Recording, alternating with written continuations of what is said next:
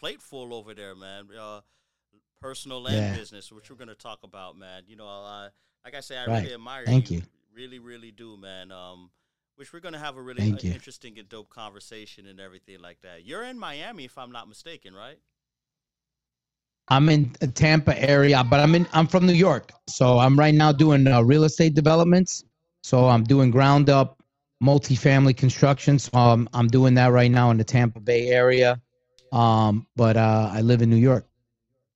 Oh, okay. You still doing? Wait, wow, that was a big, huh? Okay, okay. No.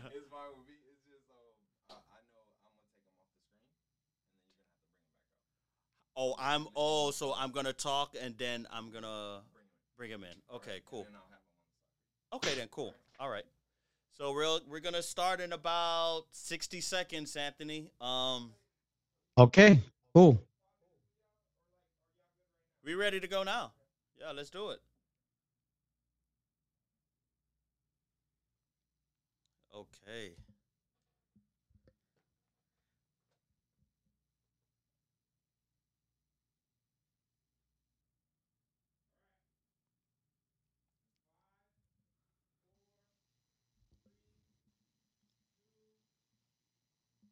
Hey, what's going on, everyone? Welcome to the Respect My Blueprint podcast.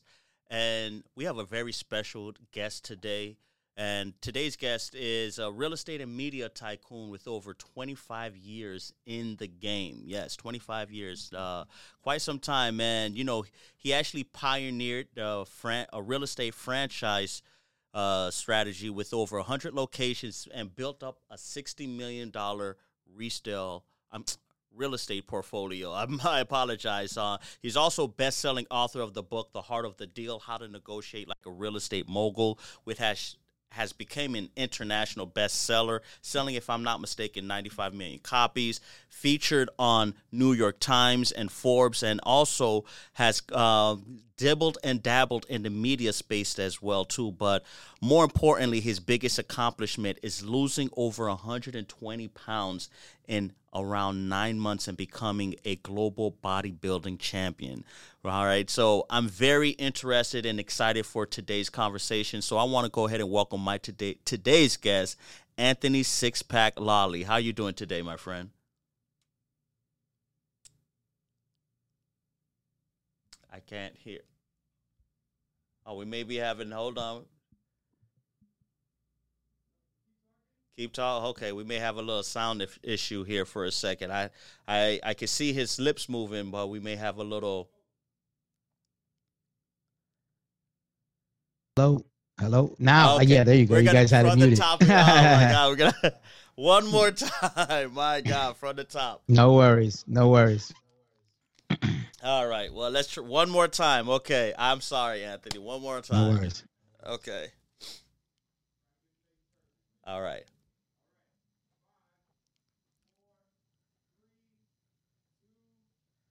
Hey, what's going on, ladies and gentlemen? Welcome to the Respect My Blueprint podcast, and I am super excited for today's guest.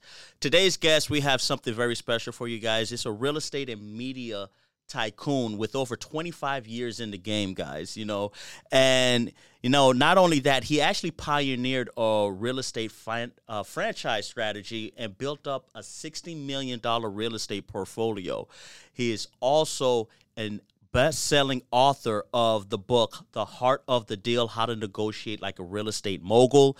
And he's also been featured in New York Times, Forbes for his philanthropy and entrepreneurship. But his biggest accomplishment, which we're going to touch on today, is losing over 120 pounds in about 9 months and becoming a global bodybuilding champion. All right. So I hope you guys are ready to get into the transformational discussion that we're going to get into. And I want to welcome my guest today, Anthony Six-Pack Lolly. How you doing today, my friend? I'm doing great, man. Thank you for having me. Absolutely, absolutely. Well, first of all, a lot to unpack and uncover, but we're going to get straight to the point here. And, I've read your background and everything coming out of New York and everything. You around 1921, you actually started Rapid Realty, if I'm not mistaken, right? And Yes, if I'm not yes. mistaken, it's around 2009. You franchised, you franchised Rapid Realty. So if you could share a little bit about that with around that time period for everyone, that's I feel like a good starting point. Absolutely. I mean, listen, I always wanted to be successful. I grew up in Brooklyn, and a lot of my influence came from hip hop music and, people that I watched and admired, Jay-Z, Nas, P. Diddy, all those guys were rapping about their dreams and aspirations, and, and were actually accomplishing those things. I didn't have skill in rap. My skill was business and entrepreneurship. So I basically utilized that to start a brokerage. I got into the rental game. When everybody was doing sales, I started focusing on renting apartments. All it took was me to make my first $2,000 commission showing an apartment. New York City and California are the only two states where the broker can charge a month's commission or more in renting an apartment. So I started focusing on renting apartments, and then I started doing 5 a day. So all of a sudden, $2,000 times 5, I was making that kind of money. And when you really think about it, if you want to make $1 million a year, all you got to do is make over $3,000 a day, and boom, there you have it. So once I tasted that, there was no turning back. So what I did was I built a brokerage. At the age of 21, I bought my first property because I was crushing it doing rentals, and I was able to take advantage of all the predatory lending, but I was the victor, not a victim, so I was taking advantage of all the opportunities out there, and it was out there, and people were taking advantage of getting loans and stuff, and I was doing the same thing and took advantage of refinance opportunities, and I built my portfolio. And then, by default, I had to build a construction crew because I was, there was a learning curve. You buy multifamily property, you renovate it. This contractor rips you off. This one, takes advantage of you. Then you start Right. building your own crew. So, I did all of that. And much like the other game, I became my own connection. I didn't need any investors because I was my own angel investor. I just put in the work. It's kind of like Tony Montana, Put right? the In blood, sweat, and Scarface, equity in if you're already, short a pretty little much. cash, exactly. And if I was short a little bit of money, I go out and do the rental game. And then you're making a few $1,000s a day renting apartments. So that was my hustle, you know? But you didn't And have I any was able to experience build. when you first got into it, though. No, I didn't. I actually started on my own, and I started working for small firms, but everybody was very jealous. I was one of the youngest people in the game. I was one of the youngest people to hold a real estate license, and a lot of the people were older, and they didn't want to teach me anything, so I had to learn everything on my own. Then I ended up working for a broker who kept my commissions, and that's what pushed me to start my own brokerage.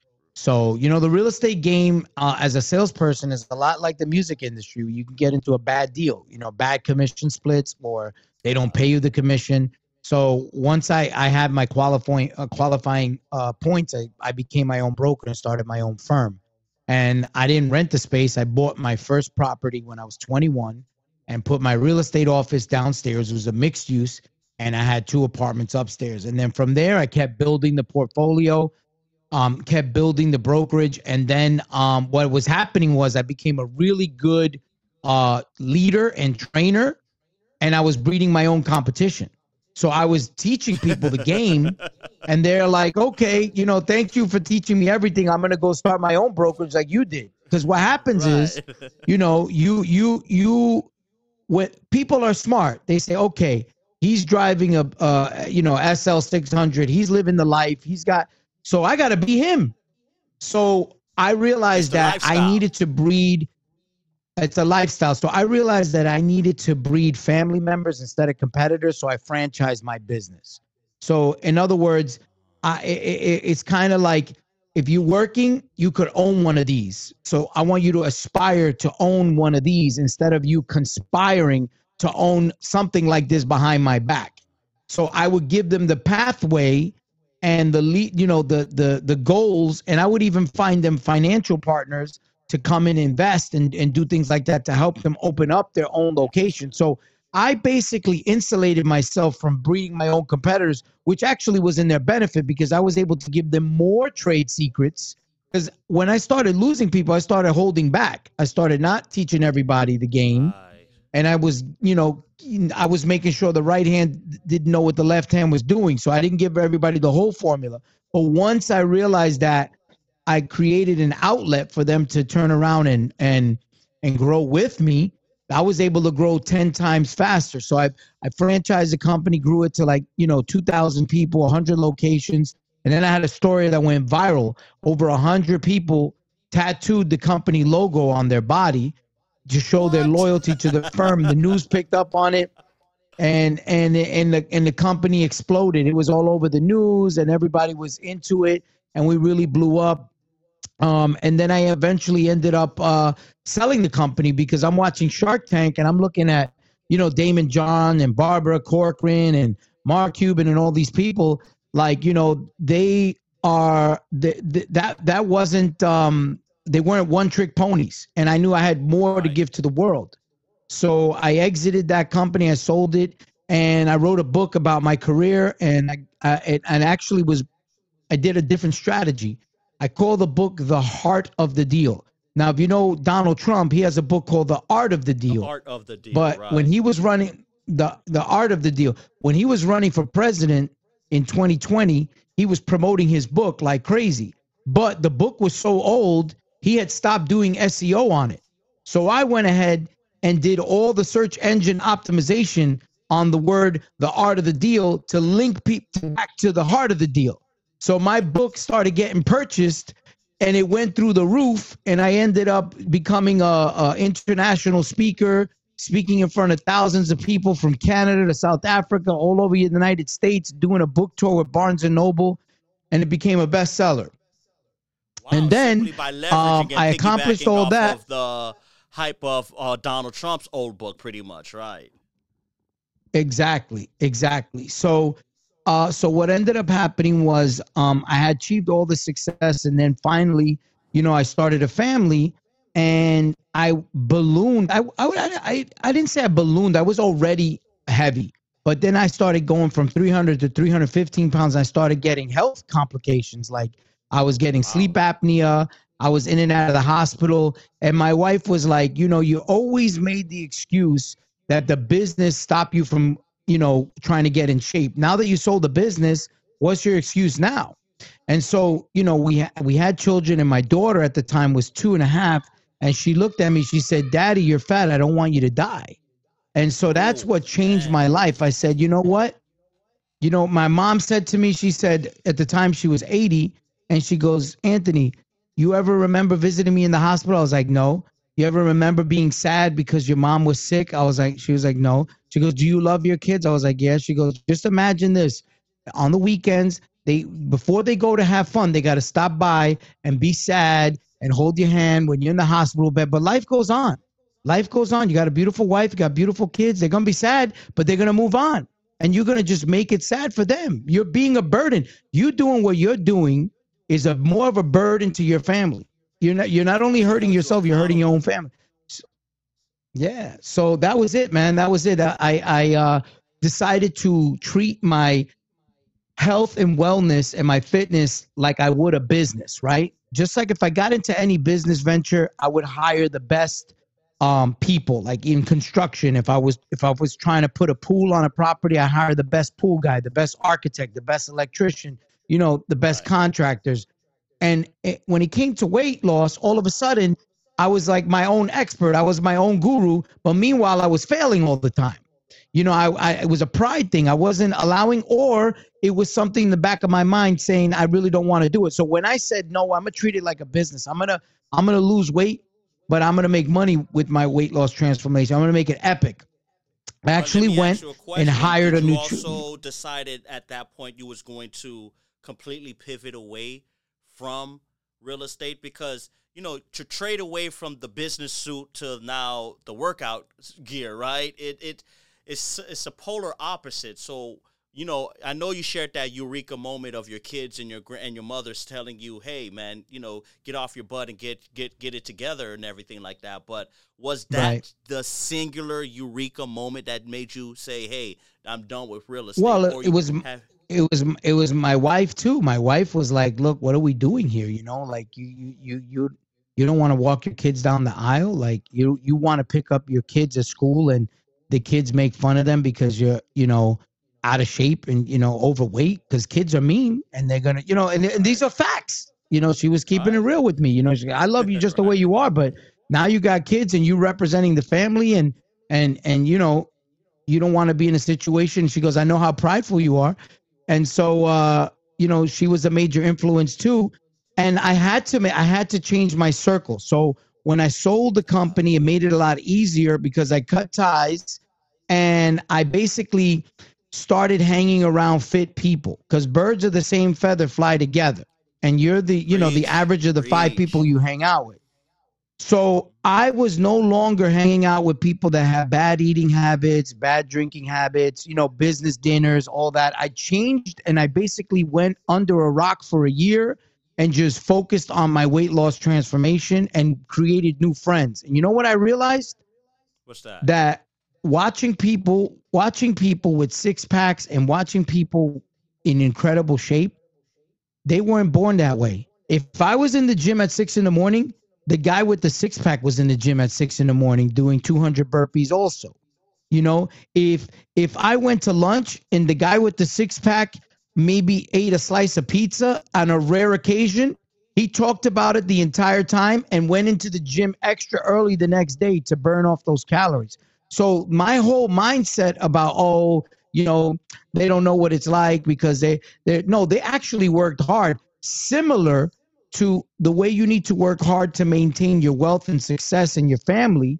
People were doing that with their fitness. So once I realized that, and I wouldn't have realized that if I didn't hang out with these people and notice, I'm over there sweating at 315 pounds, trying to do jump rope, this, that. And I'm seeing the guy with a six, just as dedicated as me, and I'm like, okay, then this is the lifestyle. This is a lifestyle. I got to make this part of the fabric of my life. Right. So which Yep. now it's a good way for me to transition to this question here, because you just mentioned how you seen how these same guys, the work ethic that was put in. So how much do you attribute upbringing and genetics versus work ethic when it comes to transformation, when it comes to your health and transformation? Genetics, I believe, are important, and upbringing is important, because there's a million reasons why you're going to want to quit in something. That being obese is worse sometimes than being on drugs, because you're not going to see those drugs in the bodega, but you're going to see cheese doodles. You're going to see, Snickers bars. Temptation is everywhere. You go to a family friend's house and the mom is not going to say, "Oh, here's this crack. Come on, take this crack." But the mom's going to tell you, "Oh, eat this food, eat this food," Good point. All right. And that's the big difference. So you're constantly and the thing is, there's so much romanticism around food. People's best memories is breaking bread at the table and holidays, and so there's this thing, like you're going out to dinner with the kids, or birthday celebrations and cakes and holidays and this and that, and then people are looking at you funny because you don't want to eat, and then you're basically wearing your problem on your sleeve. It's like, at least in an AA meeting, it's private amongst other alcoholics or drug addicts. But right, when it's you're not trying so to, and overt like it would, right, like obesity, I guess, is what you mean. Right, I see what right. Yeah, I'm a recovering fat person. You know what I mean? It's an announcement. Are you going to eat this? No, I'm a recovering fat person. So it's a little bit more difficult because you're constantly, faced with that, and you have to take on a new identity of firmness, stick-to-itiveness, and conviction, and you have to be able to see the end goal even before it's there, and you have to be able to know and believe, and you have to be able to keep going even when when you slip up. You have to be able to just slip up for that day, or for that week, and then just go back on and keep going and keep going, because it's very easy to fall backwards. And by the way, talking about no one ever tells you. Talking about slip ups, I just wanted to, because if you could share some of that, because right now, you have painted a very beautiful picture. You have a beautiful family, beautiful career. You started off since 19, you've had a taste of entrepreneurship and success. But now, in the latest part of your career and everything like that, and you've went through, again, from real estate to media to now fitness, what are some of the roadblocks that you have experienced throughout that time? Because your documentary laid it out, which we're going to highlight as well, too. But I want you, if you could share with the audience, what's some of the roadblocks that you've experienced?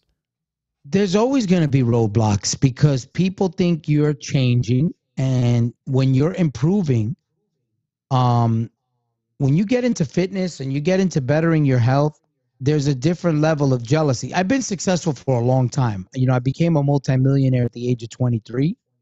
And so that changes things a lot in terms of friendships and dynamics. And you learn to be selective with the type of friends you have around you. Because there's people that are sincere friends, and some people are friends because you're like an insurance policy. Like, I want to be friends with Aunt, do the right thing by Aunt, because if I ever fall, then I can always call Aunt.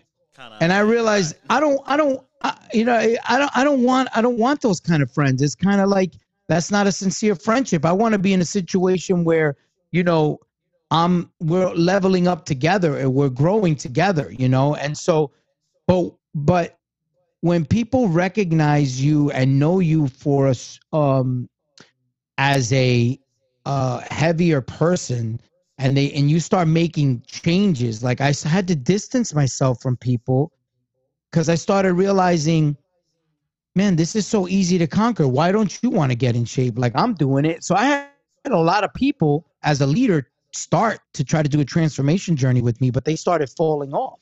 And then I started noticing myself being the drill sergeant and then carrying, trying to force people to go to the gym, and it was putting a strain on friendships and so those were roadblocks, and stumbling blocks, learning to let people go and, realizing that you can lead a horse to water, but you can't make them drink, and that you got to go on this journey alone, And so that's a roadblock. There's a stumbling block.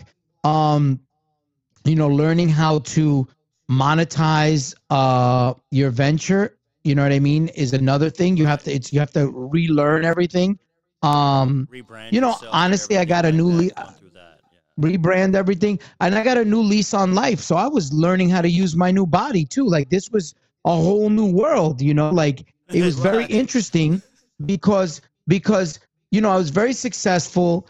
I have Rolls Royces and mansions, but you can't, I have Rolexes, and those things are there, and you can't drive your Rolls Royce into a meeting, so sometimes you gotta wear your success with clothes and stuff.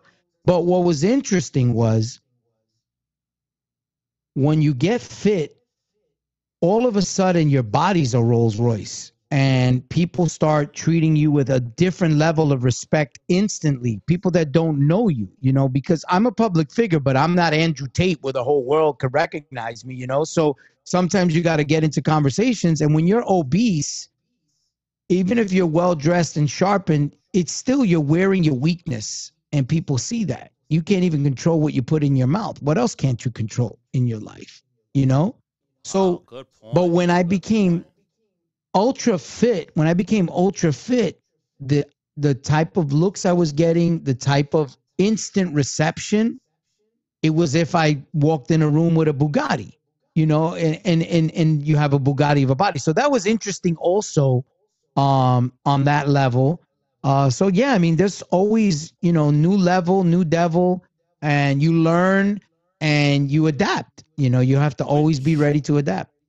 You brought up a good point because, health, I think there's been a real big movement on health right now, right? Especially since COVID, ever since COVID and everything like that, you see a lot of these big companies are taking more health initiatives with wellness programs, on-site gyms, and things like that. And and you've brought up a good point how even being obese can be a bad first impression and first appearance, and just when it comes to certain conversations and certain tables you're trying to enter, right? So, with that being said, what's your thoughts? Do you believe that there's a discrimination or a bias against, those who are quote unquote not fit, because our social media now is bringing a high anxiety amongst those who are unfit and having them experiment in different diets and ways and things like that? And also, again, companies are putting a bigger emphasis on wellness, and again, with the COVID coming and doing its wreck within the economy. So do you feel like there is, some sort of a bias at this point, maybe a harmful effect of putting health over wealth potentially? Yeah. I mean, listen, it's funny because this reminds me, I'm 45, right? So I grew up watching Eddie Murphy on Saturday Night Live. And there's a famous skit. There's a famous skit where Eddie Murphy is in whiteface, and his name is Mr. White. And so he puts on this whole costume where he's a white guy, and now he's going into the bank, and they're like, "Oh, nobody's here. Here, borrow the money. Don't pay us back." He gets on the bus, and there's one black guy in the bus, and he leaves the bus, and it's just all white people. And then they turn on the music, and it's like a whole different world when nobody's watching, right? So me being ultra fit, I completely erased my identity of being obese. So if you saw me, you would have never thought in the world I was 315 pounds. So now all of a sudden, I'm sitting in tables, sitting in circles, and I'm looking and listening at people of how they looked and treated people that were out of shape when they left the room, or when they, were not around, or talking about them. And I realized they were saying those things about me, and I saw how people, even children, even moms, everybody were, there was a certain stigma or a certain prejudice against people that were out of shape. So I realized that really quickly, and I found that to be very interesting. But your question about, I think what happened after, the COVID situation is that people are now more open and awakened to other health measures. Like when I released my documentary, I released it during COVID. So it was watched 95 million times, mainly because there were two things being watched: Tiger King on Netflix and Fat Lolly, the six-pack lolly, on Amazon Prime. People were home doing home workouts. You remember people were doing curls with gallons of milk. So people watched my documentary and were resonating with wanting to be healthy. And I believe that if I wouldn't have lost weight, and I got COVID twice, I probably would have died from it. But because I was such an incredible shape, the first time I got COVID, it lasted like 20 hours. The second time it lasted like 6 hours, and I got right over it. So, being healthy makes you a machine. Wow. So, okay, which, I want to touch into your documentary and everything like that. And, I've watched, the documentary with Six Pack Lolly, but there was another documentary you did with your wife Teresa, right? Yeah.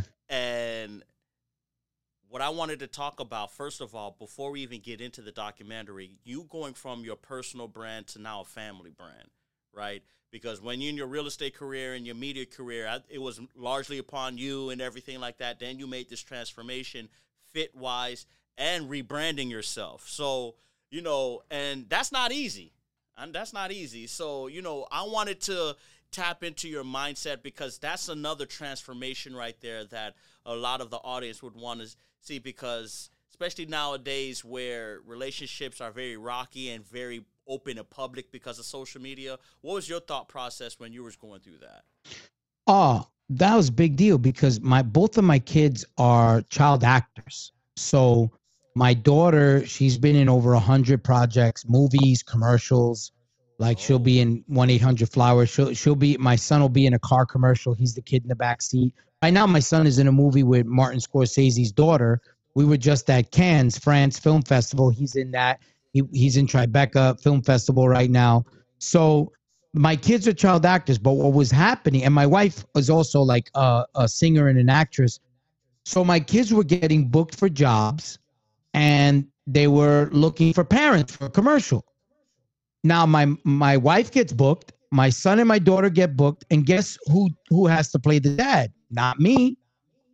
I was so out of shape that it wasn't even believable that I could be their own father. So I was another person was being cast as the dad to my own family. That had to have. So that's how crazy it was. It definitely did. It definitely did. So my wife was like, listen, this is what I'm talking about. And I told you about this, and I'm not anybody to hold anybody back. I'm supposed to be the leader of the family. So I needed to set the example and do what I needed to do. So when I did the transformation, I committed to my family that we would do things together as a family, because, when you achieve a certain amount of success, you realize the most important things in your life is your family. But children and a relationship, it's a lot like business, like buying a piece of real estate. For lack of a better example, right? Let's say you buy a property, right? And you don't take care of it. You don't mow the lawn. You don't fix the leaks. It's gonna end up costing you more money. The tenants aren't gonna pay you rent. You're gonna get squatters.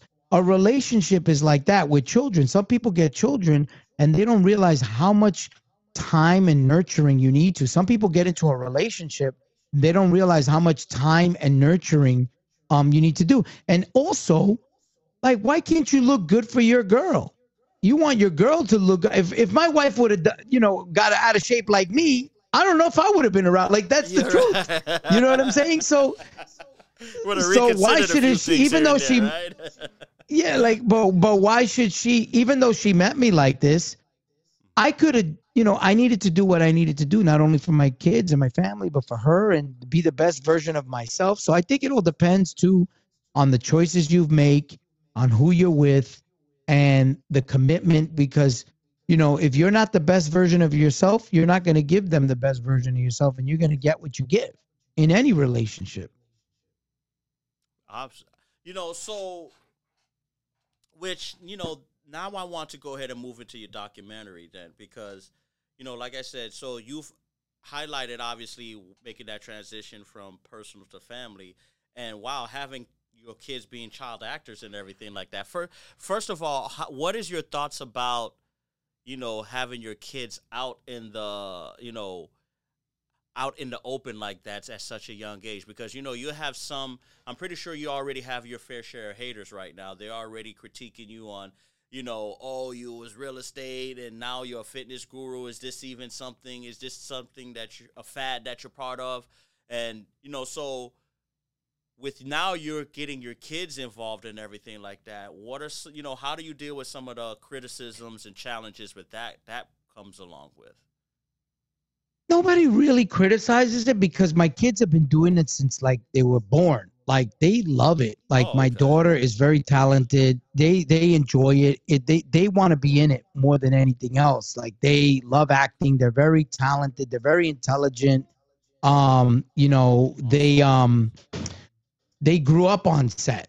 So, in it, honestly, it brings out the personality in them. They're not shy. They get into, they learn how to read earlier. They know how to interact. They have good control of they have emotional intelligence, because as an actor, you have to learn about all the emotions and why. And so, they're actually our best friends. So when we go out to dinner, we're going out to dinner with them. We're going out to the nicest place. We're having deep conversations. In fact, we have a podcast show. It's called the Super Lollies podcast show, and it's a kid podcast show, but it's really? With our children. Like, this is the yeah. So it's called the Super Lollies. Awesome. And okay. And so basically it's us talking to our children about many different things. We go into deep topic, even like how to, to watch out for being groomed or pedophiles and all this type of deep stuff that people wouldn't even talk to their kids about. our kids are like little adults, and they can handle whatever adversities. If somebody's jealous of them, or if they feel jealous, like all these type of things, we have these deep philosophical conversations, and we feel like great because these are our creation, and they're also our best friends. Awesome. So, and that's pretty dope right there, especially that it's almost like you're taking the kids to work with you, and they're kind of seeing like, okay, this is how daddy made his fortune, so inherit the family business in a way type of ordeal, right? So I like that. And, which now transitions Well, one thing I tell them is they're not going to inherit anything. It's like we had a talk with them too. Like, look, I'm 45. Let's say I die at 80. That's another 40 years from now. My kids are 5 and 7. So they got to be what? 47 and 45 to inherit? What are you going to do? You're going to be a 44-year-old bum? You know what I mean? They got to make money. Now, my kids, they're actually working actors. So they got a lot of money in the bank. So, we invest in they have a good stock portfolio. They're about to make their first real estate purchase with their money. So we're managing all of that, and they're doing quite well for themselves. So by the time they're, of age, they'll have a nice portfolio of real estate, and they can make a decision whether they want to continue doing that or pursuing business ventures at that point, But for me, I've told them, my son wants to be a hedge fund manager. He wants to get into finance. So he wants to be a billionaire hedge fund manager. Yeah. Okay. He does, and but my daughter wants to be an actress. She's like, look, there's no better job than going to set, and I'm basically getting paid for the whole day. Like sometimes she could make $5,000, $6,000, $10,000 a day, just sitting there. And you're there all day. There's a buffet. You have your own trailer. There's a makeup artist. You're paid the whole day, and then maybe you go on camera for 1 hour out of the day, and maybe out of that 1 hour, it's a lot of retakes. So then you go back to your trailer and you're just hanging out all day. So, and you have your set teachers. We're always there. One of our commitments to our children is that they'll never be alone. So we're always with them. So it's cool. So they basically I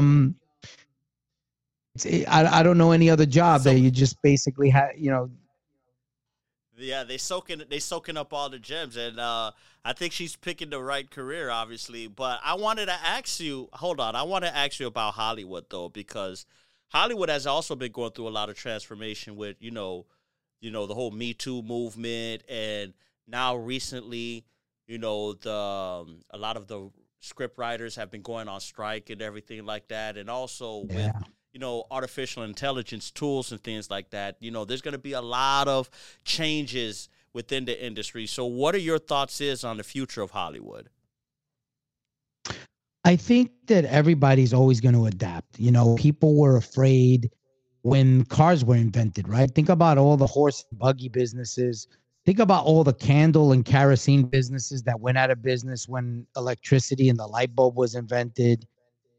Think about Kodak, used to be unimaginable. And then you have the iPhone. So there's always going to be something that's going to be an industry disruptor, like ChatGPT, right? I was just, I hired our first prompt engineer, to take on. And that's a new business now. You learn how to write prompts for ChatGPT. So we hired somebody to take them onto the team. So that's another skill set, another expertise. And so I think that it's better to embrace it and not fight against it. It's kind of like the music business, when people were in an uproar when rock and roll came out and the Beatles came out, and it was no longer Frank Sinatra music, and and the same thing when Elvis came out, he was shaking his hips. It was like a whole big upset. You know what I mean? So like right now, that's like a soft dance, whatever Elvis was doing. So, like you gotta be with the sign of the times. You gotta be with the sign of the times. And if you think about what we're doing right now, this format, right? Podcasting, video podcasting, it's been around, but now it's more in style. It's more how people are consuming content. It's more relevant to what's happening now. So sometimes things take time. And I think with what's going on with the writer's strike, and the last time was one for 8 years ago, and I think now they're going to have the actors join in on it. And listen, it's important for people to unionize and speak up for themselves, and I think a lot of litigation is happening in the media world. Like there's a lot of rappers now that are getting small royalties from Spotify and all of these things, and they're like, hey, when I did my 360 deal, Spotify wasn't there. So why is Spotify telling me you're only going to give me a half a penny per stream? Who, you're just making up the rule, So now all of them are doing like a big class action lawsuit. So you just got to be smart. You just got to be smart and embrace it. Okay, which talking about embracing and everything like that. Now I want to, which I highly agree with you as well too. I've always felt like, podcasting, since it's the number one growing medium right now and everything, there's got to be a way to have the institutions and the media world catch up on monetizing podcasters, right? It's not fair, but that's another topic for another discussion. I want to go ahead and get into your documentaries now because, which, by the way, your documentaries highlight your journey into your bodybuilding. We haven't even touched into that. I mean, to go from, 300 pounds to being a bodybuilding champion, which by the way, I do want to highlight that. But if you could touch on, was your bodybuilding journey was that the impetus for you, starting your documentaries, or was it just the eureka moment, like you mentioned, your family kind of putting you on accountable, making you accountable? That's what I meant to say. I'm sorry. The family, and then once I got into it, I started losing weight. I hired a nutritionist. I flew him over to my house, and I knew the accountability I needed to hold myself accountable. So I filmed every single day of my training. I invested money. I had a nutritionist live with me for a year. I took him on family vacations. He taught me everything about nutrition. And I tried every single workout modality, from CrossFit to mixed martial arts to marathon running to bodybuilding. You name it, I tried it. And I started training with different people. And I realized very quickly that with the wrong coach, you could get turned off, and the right coach, you can get turned on. So I had to make sure that I respected the coach, because some coaches, they just want to slow roast you and milk you. Some coaches don't know how to be a coach. You know what I mean? So some coaches want to take it too easy on you because they don't want you to quit on them, because they still want to get that money every week. If they're too hard on you, depending on your personality, you might quit. And some coaches are too soft. You know what I mean? They're allowing you to slack, and they don't want to upset you. So I needed to find a coach in terms of a training person that I respected and admired. So I met one, and I put him in the documentary, and we were training together, and then he died in a horrible car accident. Now, the reason why I respected him is because he was a barber. He was buying real estate in terms of Airbnb in Dominican Republic, and I was able to trade my real estate knowledge and in exchange for them giving me the best of themselves. So I gave them the best of my knowledge in real estate and in business, and I asked for them to give me the best, and let's cut the BS and just give me the hardcore nitty-gritty, no slow roasting techniques. I just want to get in shape right away. And so we cut all the BS, and I added value to them, and they added value to me. So there was a quid pro quo relationship. So I was able to bring my business experience and my business gems and jewels, and a lot of them ended up becoming very successful millionaires. Really? Wow. Okay. So That's very interesting. Which, hold on, that.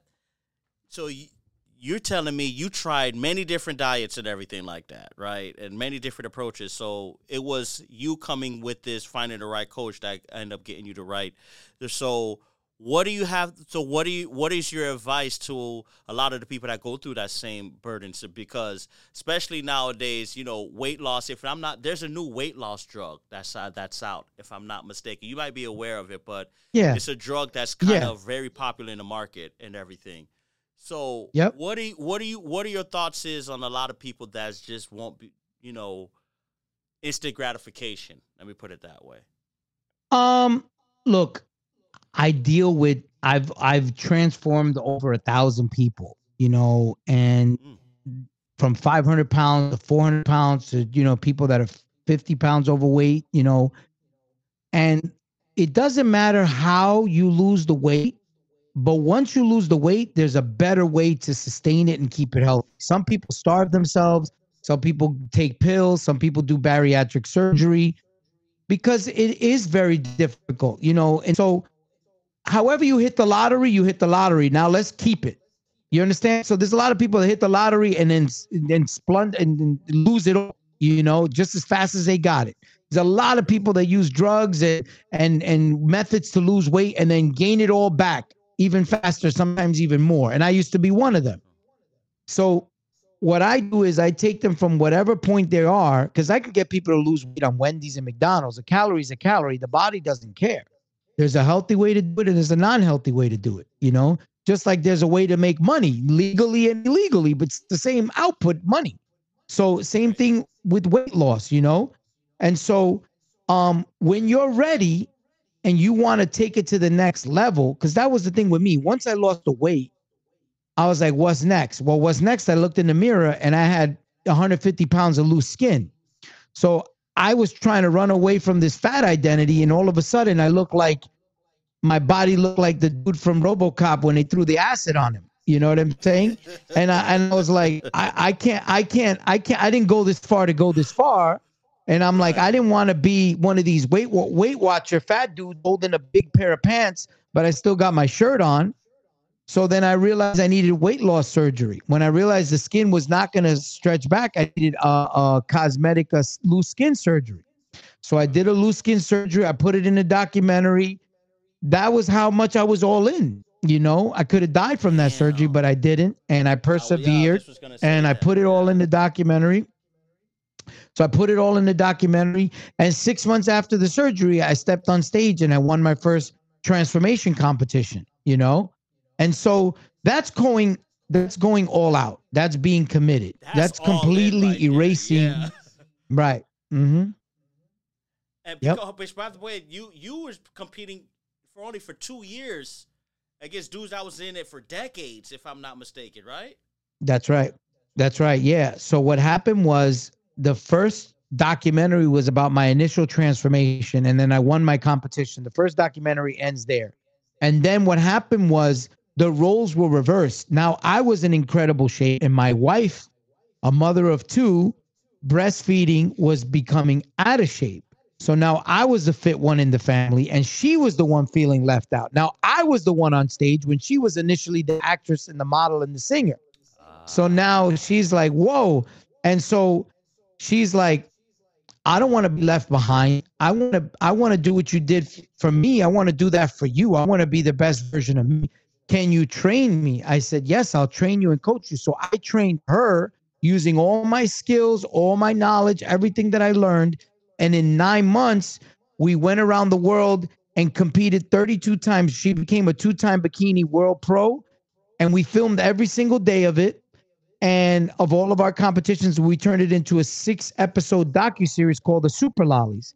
And so I competed 32 times. I became a muscle model pro. I got my pro card in the bodybuilding space, and I competed in every single federation because there's different federations, And so we did a whole big docuseries about what it's like to compete in this federation, what it's like to compete in that. Then we became fitness influencers together. People paying us as spokesmen for products and things like that. And so we show people how you could literally be 315 pounds. And then my wife with a mom bod to all of a sudden having a clothing line, having a fitness business, giving away plastic surgery prizes, helping people lose weight all over the world. So we did that. So we just showed, how anything is possible. Within 9 months, so your transformation took 9 months. Hers was the same time frame as well, too, 9 months? Yeah, so hers was the opposite. I needed to put muscle on her. So she wasn't obese. She was just out of shape. She had a diastasis recti, which happens to a lot of moms. Their stomach abs open up when they have a baby. And so we needed to repair that. And I'm six-pack Lolly. So I got her a six-pack. She got incredibly ripped. She started deadlifting 225 pounds. She was squatting knee on her shoulder. She became incredibly strong and looked incredible on stage. And we were sweeping and winning trophies all over the world. Well, let me ask you a question. All jokes aside, can anybody get a six-pack if you have the dedication? Yes. Come on, man. Now that's because listen, if that's the case, you have you have a client here that may want to go see you, okay? Yeah. But and reason why I ask is because you touched upon this in earlier, but processed food and society, work life, and everything like that, and it's so hard to meal prep nowadays, and you got kids and all of this good stuff and everything. So well, let me ask, here's a better question, okay? Do you believe there's a correlation between success and fitness and those who are unfit and unsuccessful in life? Or in other words, let me put it like this, because you already mentioned how the initial appearance can get you into the first impression of a conversation or a table, but, necessarily does that equate to just being successful in life in general? There's this, I don't know who I was watching. I was watching a podcast show and they made an analogy, right? They were talking about Jay-Z and Beyonce. Okay. And they were like, Beyonce is so beautiful that she could be working in Burger King and she could still marry Jay-Z. But if Jay-Z was working in Burger King, Beyonce would not marry Jay-Z. So you don't know what you don't know, right? You don't know what you don't know. So maybe, I was successful despite my weight, and I was able to accomplish things and meet the right woman and do all of those things. And sometimes, you develop strong suits because of your handicap, So somebody that doesn't have legs, is in a wheelchair, might have a super strong upper body. So in the same way, somebody that's overweight might have a very strong personality and can meet people or can become a leader, because of that handicap. You know what I mean? So we don't know, but I can tell you this. Life is a lot easier if you sit in a chair with all four legs instead of three legs. Can you keep your balance and not fall sitting on a chair with three legs? Yeah. But what about having an easier time sitting down and enjoying your meal with all four legs in the chair? So we don't know what we don't know, but I do know that it takes an incredible amount of energy and concentration to walk into a room and have to be on to overcome people's first impressions of you being out of shape. And so, sometimes it's better, just to not exert that energy. What if you exerted your energy on other things? How much more successful could you be, Good point. Which I see now you've taken a lot of, now your extreme passion is into, I don't want to pronounce it wrong. It's RBT or RB, the radical body transformation. RBT. So RBT. Yes. Right.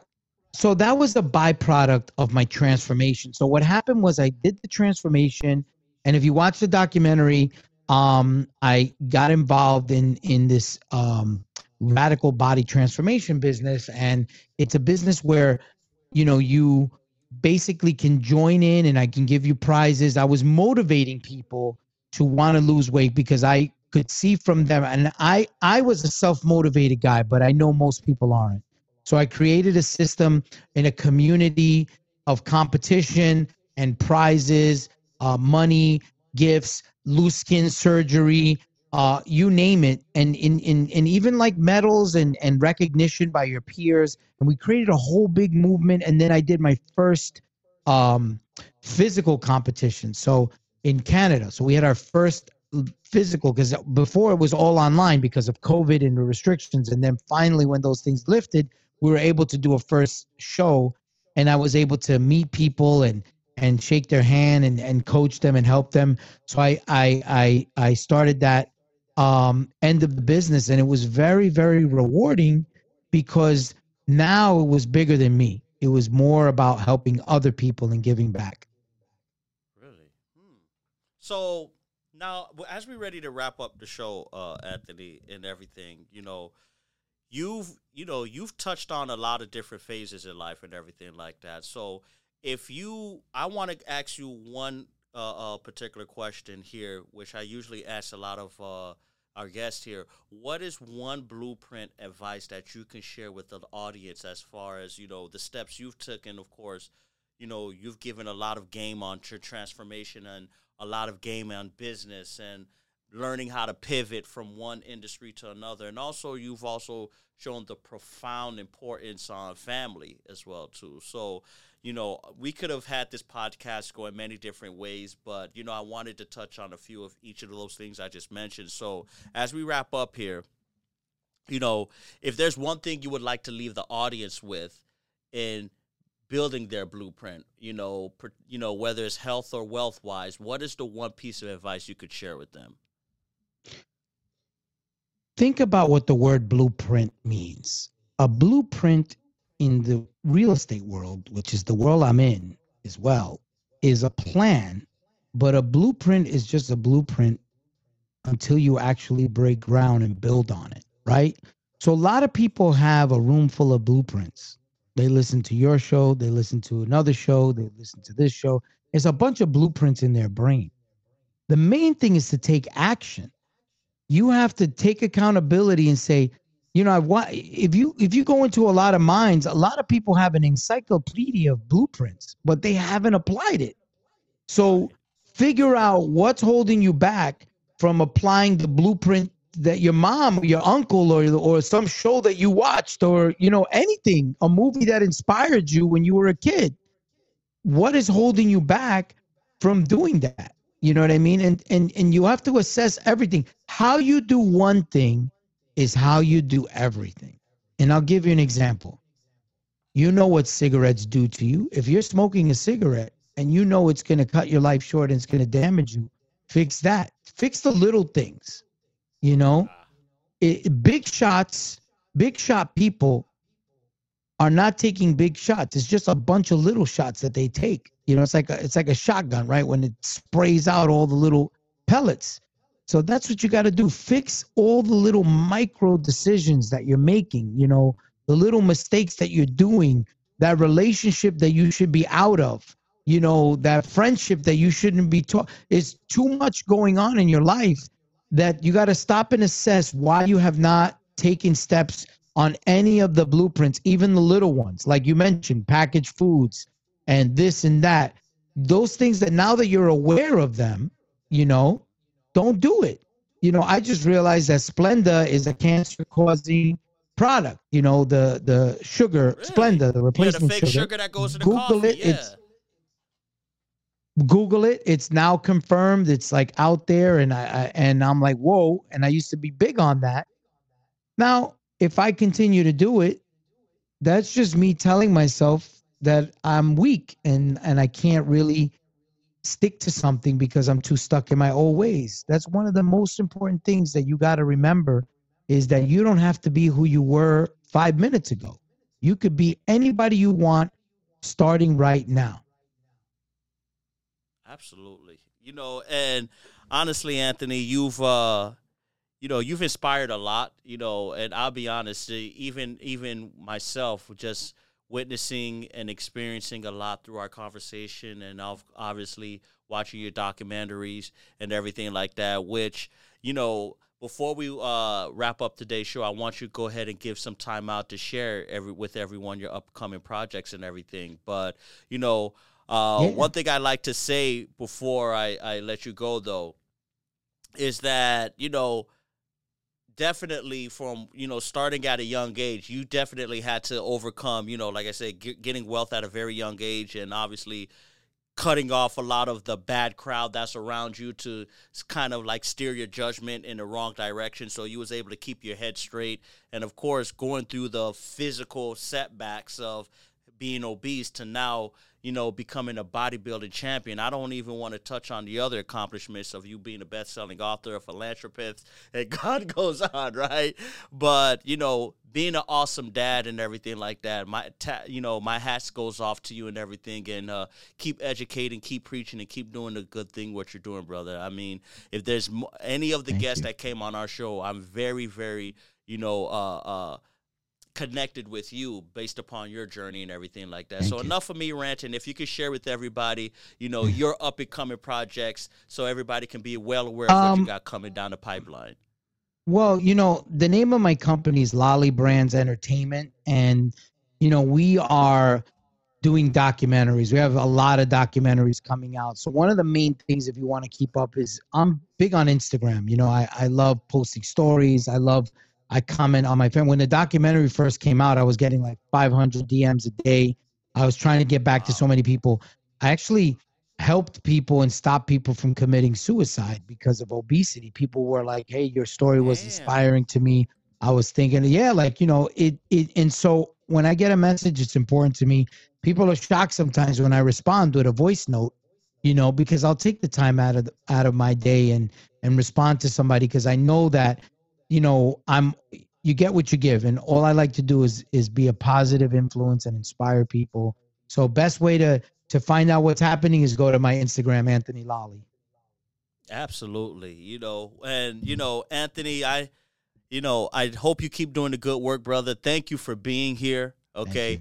I had a great conversation with you. Obviously, and let everyone know where they can follow you. I know they can follow you on Instagram. Is it also the what's your Instagram handle? Of course, we'll put it on the channel here. But if you could let everybody know ANTHONY. Yep, Anthony Lolly. ANTHONY LOLLI.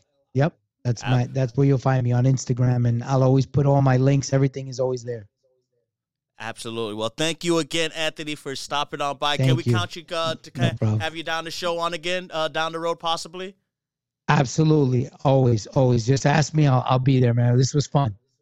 Absolutely. Well, thank you, Anthony. And again, ladies and gentlemen, this is the platform where we, again, discuss the blueprint of all successful entrepreneurs across all industries. You could also check us out on all streaming platforms, on Apple, iTunes, Spotify, as well as Amazon as well too. Definitely, we're released every Thursday at 6:30 p.m. Listen, it's time for me to wrap it up. But as always, guys, we're going to catch y'all on the flip side. Peace.